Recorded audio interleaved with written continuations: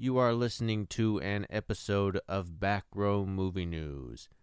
The podcast name and scope has changed. It is now the Broken Record Podcast, but you can still enjoy the past episodes of Back Row Movie News on this feed. Make sure you follow the Broken Record Podcast or Podcast Broken Record, depends on what social media site, on Twitter, Instagram, and Facebook for updates on future episodes. You gotta be fucking kidding. That's it. We're taking the on-air sign down now. Right fucking now. What's going on, you guys? Welcome and thank you for tuning in to Back Row Movie News and What's the Deal? A series in which I take a quick or minor look at a series... Wait, I one more time. I was too busy flipping you off. It's okay. I fucking was recording the wrong shit anyway. It all works out. What's going on, you guys? Welcome and thank you for tuning in to Back Row Movie News and What's the Deal? A series in which I take a quick look at a minor or not so well fleshed out character in a movie or show that I like. Today, it's the Deacon from Prometheus. This is insane! I'm gonna go crazy. What's going on, you guys? Welcome and thank you for tuning in to Back. It's funny, though. Is it the thing? Oh, there we go. Better. Alright. I'm not gonna touch anything. What's going on? What's going on, you guys? Welcome and thank you for tuning into Back Row Movie News and What's the Deal? A series in which I take a quick look at a minor or not so well fleshed out character in a movie or show that I like. Today, it's the Deacon from Prometheus. That's right here on Back Row Movie News.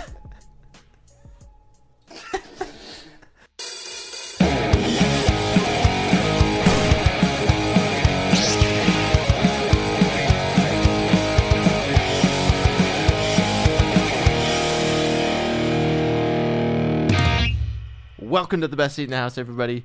I'm Chase Koopa. So, the Deacon. The Deacon is the token xenomorph-like entity that appears in the final scene of Ridley Scott's 2012 movie Prometheus. The Deacon is interesting because of its complicated birth. In the previous Alien films, minus Alien Resurrection, some dumbass sticks their face over an overmorph, a facehugger impregnates the victim, then a chestburster bursts from said victim, and a xenomorph is born. Since Prometheus is more of an alien-adjacent film, there aren't any eggs or facehuggers or chestbursters. So the Deacon follows a sort of ridiculous but horrifying path to existence. David, the Weyland Corporation android, spikes Dr. Charlie Holloway's drink with some of the pathogen that they discovered on LV-223. It is more or less the DNA of a xenomorph, or, an attempt at recreating it based on the xenomorph itself. It's not entirely clear at that point what it was, but it is a pathogen that Holloway gets infected with. Holloway then has sex with his girlfriend and fellow scientist Elizabeth Shaw. Holloway impregnates her during the act. Hopefully I'm not spoiling the birds and the bees talk for anyone out there. Shaw does not have a traditional baby.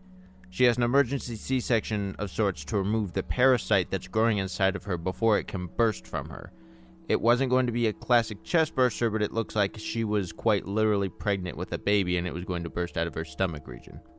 It basically comes out like a little squid. Squidsy, if you will.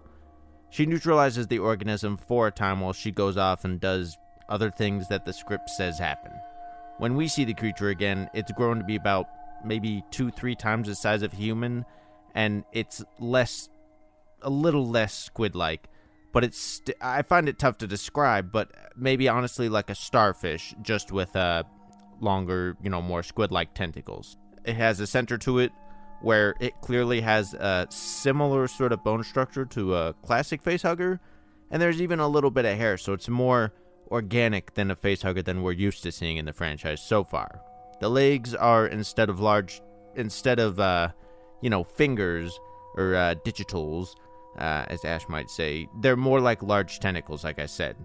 And at this point, it's a brief cameo. When we see it, we just see the tentacle flash by a window, but in the final action scene of the movie, Squidsy really comes to play. It attacks the engineer that pursued Shaw into Mr. Wayland's quarters. It defeats the engineer, plunging its piece into the engineer's throat. This goes a bit differently than a traditional facehugger because it kills the victim as opposed to putting them in the comatose state that would normally be, the normal part of the xenomorph cycle.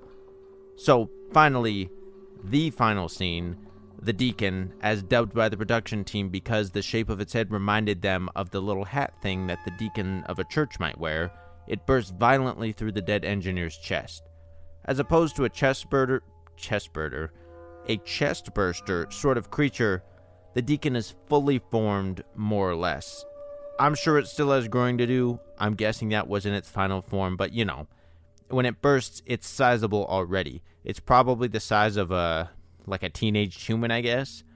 It's far more organic looking and seeming than a xenomorph is.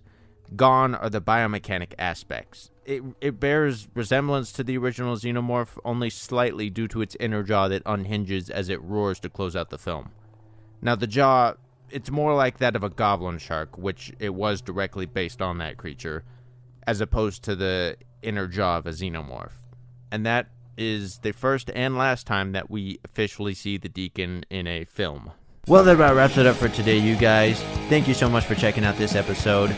In the meantime, you can go subscribe to our YouTube channel, drop a comment down below, let us know how you feel about today's content or anything you want to bring to the discussion. You can follow us on Instagram, Facebook, and Twitter at Backrow Movie News for updates on upcoming videos coming to you guys. And also, you can visit backrowmovienews.com for news updates from this guy, Two Thumbs.